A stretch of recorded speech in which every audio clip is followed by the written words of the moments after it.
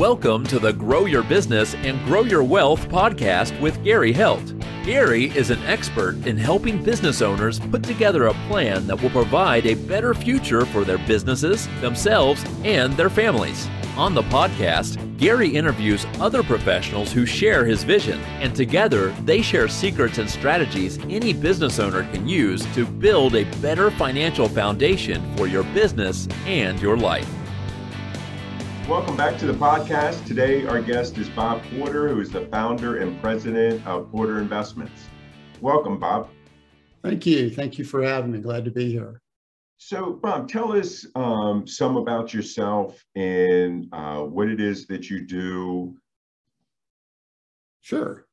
Well, really kind of the genesis for everything I do, and this kind of really started probably over 25 years ago. I was working for a large financial services firm, and I got this phone call out of the blue, and this guy just right off the bat says, he was a dentist, and he said, should I sell this fund?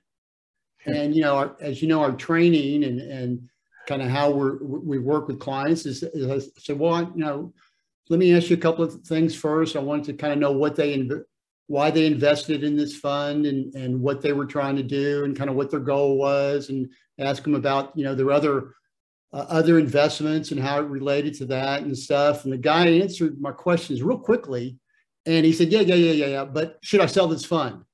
And so him being a dentist, I kind of said, if someone comes into your office, and they ask you about a tooth or whatever, instead of just jumping to the gun and doing something, you probably kind of look at that tooth in relation to their smile and what they're doing and kind of the angles and the everything related with their mouth. And so the guy was really getting perturbed at me. And he said, after a couple of GD this and GD that, he says, maybe throwing in an F-bomb here and there, the guy goes, okay, I'm going to ask you one last time. He said, when someone comes into my office and they have a toothache, they don't care about that other stuff. They want to know, what are you going to do about it? And they want the damn tooth pulled. And, I was kind of taken back by that. And he goes, so I'm going to ask you one last time, should I sell this fund? And I realized then that, at that moment, the raw emotion that was coming across that telephone, that guy didn't care what he answered on a risk profile. He didn't care how that investment was with his other investments. There was something else at play here. And so while it took a number of years and working through with a number of engineers and some PhDs and my background in computers and software development, it led me, kind of set me on a path to learn to develop some investing strategies that would help to keep people out of situations like that. Because as you know, at the point of highest emotion, at situations like that is when we make our biggest mistakes. And those biggest mistakes at those times are what's going to have the biggest impact on your portfolio long term. And so that kind of set me on a path, and it took 20 years to kind of get to this point. But what it's allowed me to do is kind of develop a series of investment strategies whose main goal is to keep people out of those types of periods and have the negative effect that big drawdowns can have in their portfolio, but then also keep them invested in the majority of the time when the market is going up and it is appreciating. And so that's kind of where we're at today. Right. So what is it that makes you passionate about this? What is it that kind of, gets Bob fired up in the morning when he gets up and go in the office and want to do this? I've thought about this a lot, and when people think about their money, and most of my clients, they might have had other financial advisors before, other people managing money, or they have certainly a portion of the money that they might manage on their own. But it really doesn't matter who is managing people's money. When you talk to enough people over the years, you realize every character trait that we have as human beings somehow gets manifested or somehow gets brought to light when people think about their money and the manage of the money. And I know we all heard about greed and fear, but you talk to people long enough or you have enough conversations, and every one of these, I don't want to say necessarily flaws, character flaws, but you have the greed and the fear, but you also have the envy, the FOMO, the deceit. People use money for power. There's so many flaws that you can see in people, but also you can see things like gratitude and humility. And if some people like to go to areas and observe people and watch people. I like to talk to people about their money, and because you just get a great insight into the things that they think about, and it's kind of manifested through how they manage their money and how they look at their money. Right. Now, what are some of the questions that, when you're meeting with a new client or a prospective client, what are some of the questions that you wish that they would ask you that they don't? I tell you and I think we've talked about this before. It is amazing how clients don't ask questions. You get a referral or someone finds out about you, or they see something that you have some great return or something, and they go, yeah, well, hey, how do we get started? They never ask questions about their advisor, and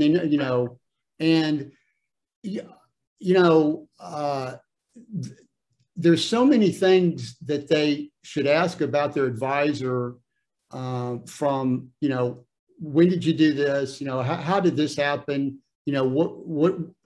What things have you done that didn't work out well? How did you solve it? They never go in and ask these kind of deeper questions about to the advisor, because as there's a lot of our industry is not. It's like anybody else's industry. You have some charlatans in there, and when people they want so bad to believe that what you do is good, and they're coming from some time when maybe something didn't turn out favorable, and they want so badly to believe that you're their savior, you can help them.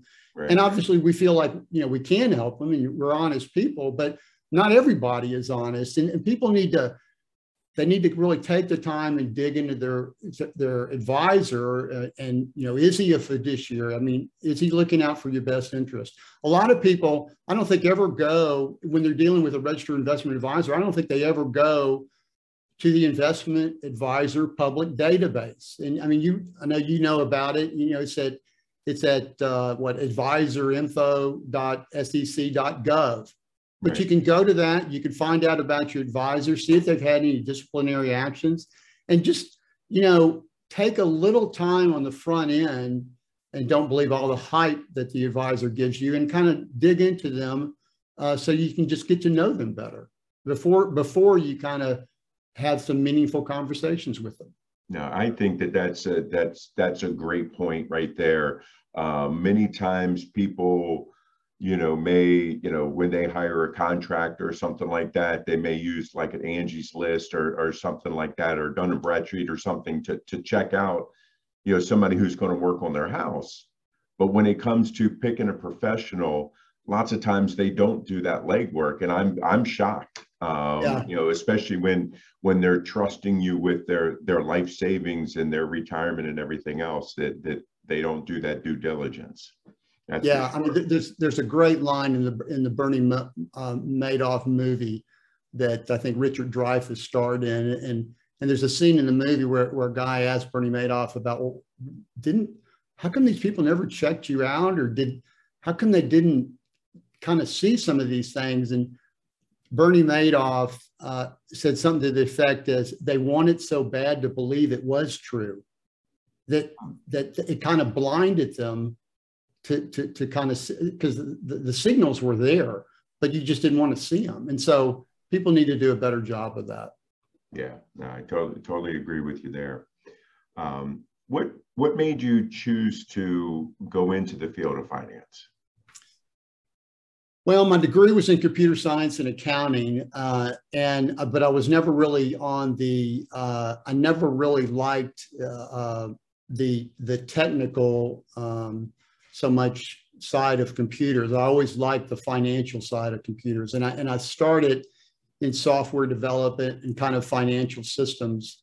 And it wasn't so much I liked computers; I just liked what computers could do with managing large amounts of data.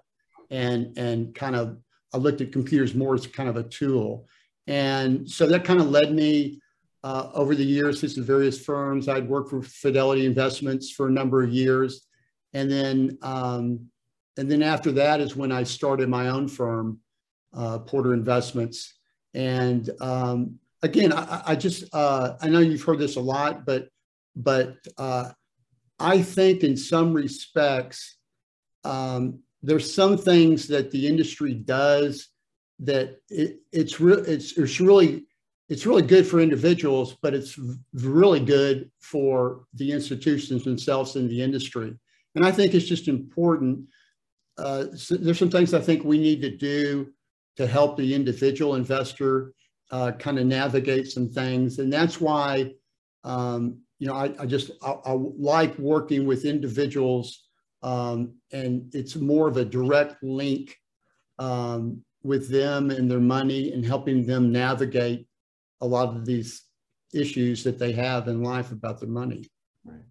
So, you talk about, helping individuals with their money and their finances. What are some of the mistakes that you're seeing people make, obviously, before they get to you, that you're able to help them with? That's a great question. And when I think back about everybody I've talked to over the years and looking at it, it really, all the issues that we have in terms of investments and wrong decisions and stuff like that, whenever we make a decision, really, not only even an investing decision, it's any decision, there's a range of probable outcomes, some of them favorable, some of them not. And I think as individuals, we don't think about things in probabilities in terms of what the potential something could work or could not work. And we think about, or we look at what we see right in front of us. We see returns, we see, this person did this or whatever. And I think so many issues that we have as individual investors stem from the fact that we don't look at things from a probability standpoint. And, it's really tough sometimes. Bill Gates once said that success is a lousy teacher, that it seduces smart people into thinking that they can't fail. Well, it's really pretty easy. You could buy some investment or whatever, and it could go up 20%, and you could over the next year, and you think you're a pretty smart person. But how do you know if there were 10 outcomes that could have happened with that investment? 7 of them were good, 3 of them were bad. You happen to hit one of the 7. You think it's your skill, but how do you know it just wasn't a little bit of luck? Right. And people don't really think like that. We're a lot more binary, and we need to think like that. And so what it forces us to do as individuals is not only do we not think in probabilities, and we don't look at proper sample sizes, but we think too much about outcomes, and we only focus on every individual outcome. And I think, as I mentioned to you before, I focus on outcomes, but I don't focus on every single one. I focus more on the process and what did you do to achieve those outcomes. And if it's a good process, well, then it's just a question of replicating that and repeating that over and over again. But people, again, kind of back to that first question you had, they don't spend enough time doing that on the front end. Right. Yeah, I definitely think, like everything, I think you really need to spend the time up front, because it's going to cost you twice as much on the back end. Oh, absolutely. So, that's definitely something that's I think it's important. What are some of the challenges that you're facing right now, with your industry and with COVID? Um, well, from the COVID standpoint in the pandemic, from a business standpoint, it really hadn't changed that much. We have clients in 5 different time zones. We were really doing a lot of Zoom meetings and a lot of things long before the pandemic. But I think what the pandemic has done, I don't think, I mean, it really has. A lot of people have gotten a lot more reflective, and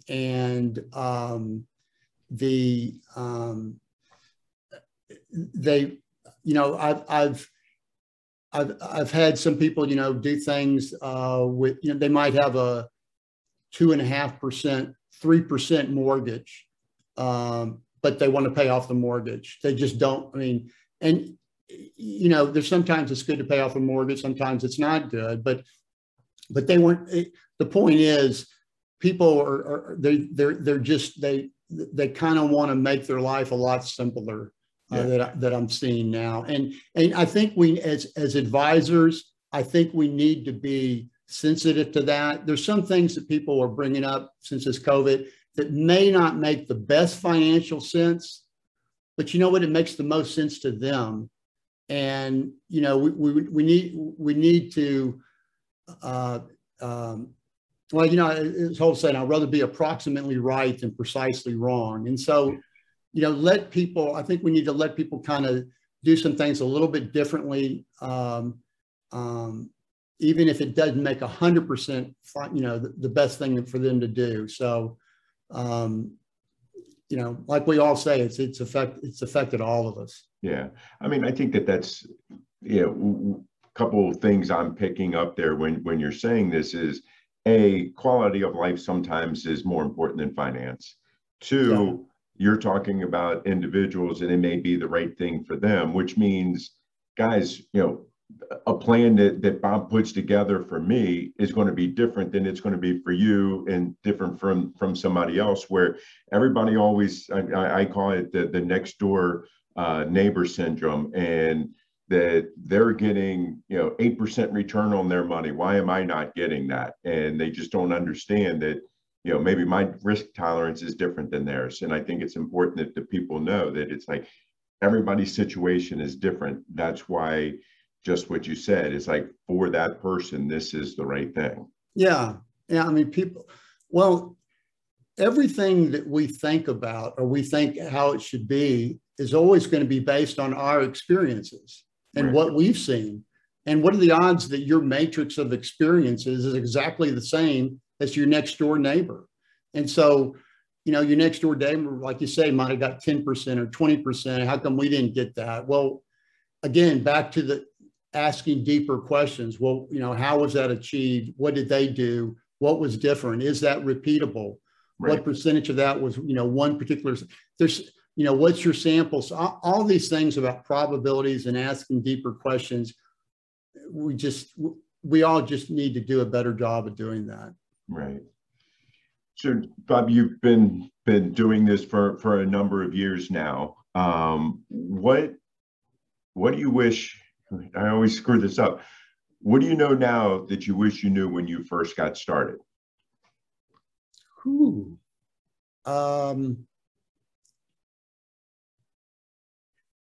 Well, and we've talked about this a lot, but I guess from a personal standpoint, it's probably the asking the questions. When I was in my 30s, I was probably what I call a topsoil advisor. I'd ask superficial questions, and I was, and my clients were probably, I let them be topsoil investors, meaning you don't dig deep, you don't get down in the roots and really try to, find out what's driving the emotions, like that dentist in the first point. And when they get to that point where they have an emotional breakdown, it's too late to say, well, start asking them those kinds of questions. So I wish back then when I first started, I would have had better questioning skills and taken the time to ask clients questions to get them to think. There's a great saying that never tell someone, and your mom might have told you this. I think you said your mom was a teacher. Right. Never tell somebody something that they can tell you by answering one of your questions. Because if they tell you by answering one of your questions, they've kind of given it some thought at least. And I wish I would have done probably a better job answering questions. The other thing, a lot of things that I do from analyzing the data and looking at the systems and looking at the trends and the normal trends and cycles in the market. Really, a lot of that in the 90s was not really available to the individual investor. The computing power started to get there. The institutions had the computing power and were doing it internally before, but the individual investor, we just didn't have the means to do it. And then, when the internet kind of started exploding and the distribution to find out about all these systems and for people to communicate better, obviously started happening more in 2010, 2012, and so a lot of what I wish I would have had from a technology standpoint just wasn't available back then. Right. You bring up that with technology and internet and things, obviously there's the robo-advisors and stuff like that now. Why is it important for someone to use a professional like you to help them with their financial planning as compared to just doing it on their own or using a robo-advisor?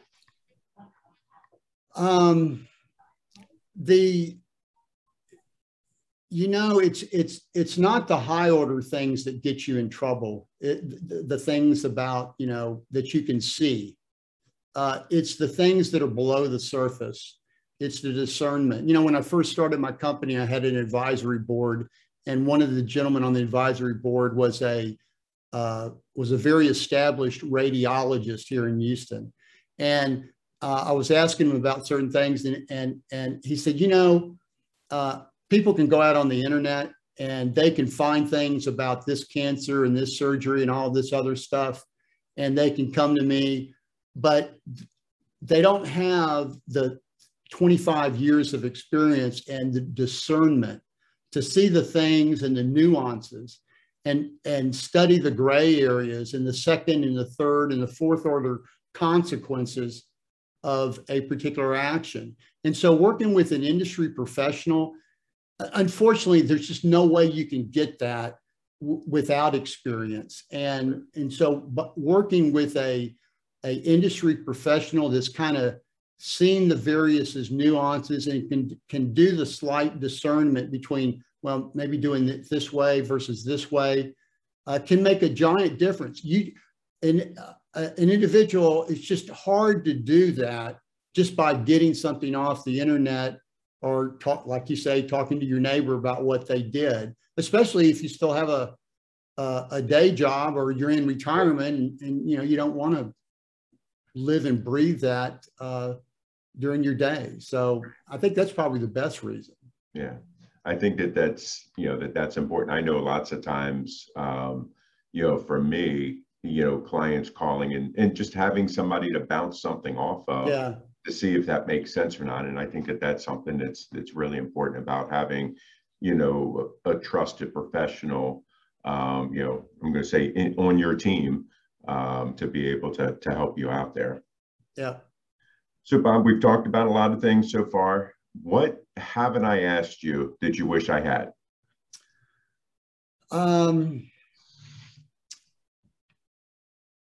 What good books have you read? The reason why I bring that up, I've been so busy reading the tax code a number of times as it keeps changing in the past year. So I've been a little bit busy with that.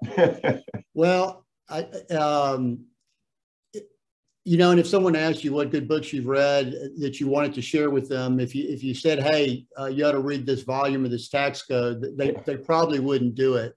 No. But, I'm thinking about your average listener, and, books are obviously great gifts. We have the holidays coming up here, and, there's a few books that I've read recently that I think every individual investor should read. Because I think it will highlight a lot of these things that we've talked about before and just help them not only make better decisions, but be better investors. there's a book that came out this year, and they don't need to go to my site. I mean, I don't get anything from Amazon, or they can just go buy this whenever they want.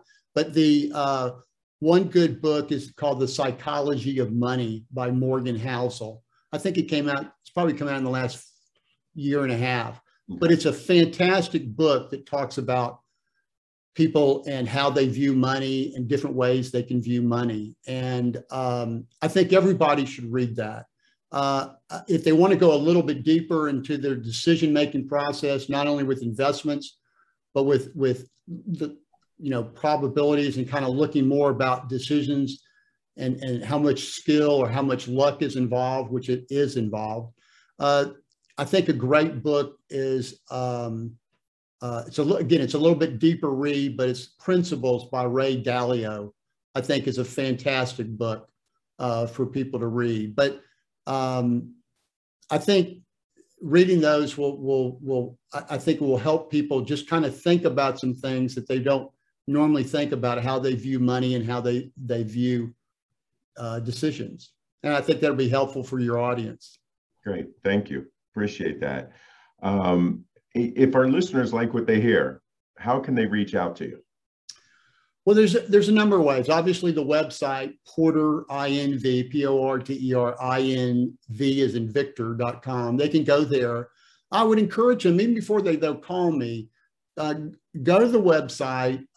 There's a blog under Our Thoughts, and just kind of read those things about, some of the things we've been thinking about the last 2 or 3 years. There's also a great thing on frequently asked questions, and kind of look at those and think about them. And if it looks like, it's something you want to talk to us more about, our phone number is there on it, or they can set an appointment with us online at their convenience. They can also look at me on LinkedIn. It's Bob Porter with Porter Investments. I'm on LinkedIn if they want to DM me or talk to me there. So that's probably the best ways. And then obviously our phone number is on the website as well. Okay, great. Well, Bob, I really appreciate your time today. And, I think you had a lot of great wisdom to pass on to our listeners today. Well, thank you. This has been fun. I appreciate the opportunity. Great. So today our guest was Bob Porter, who is the founder and president of Porter Investments. This show has been produced by Market Domination, LLC. To discover how you can have your own show completely done for you and turn it into a real published book and become the authority in your marketplace, go to www.marketdominationllc.com/podcast offer. This podcast is a part of the C-Suite Radio Network. For more top business podcasts, visit c-suiteradio.com.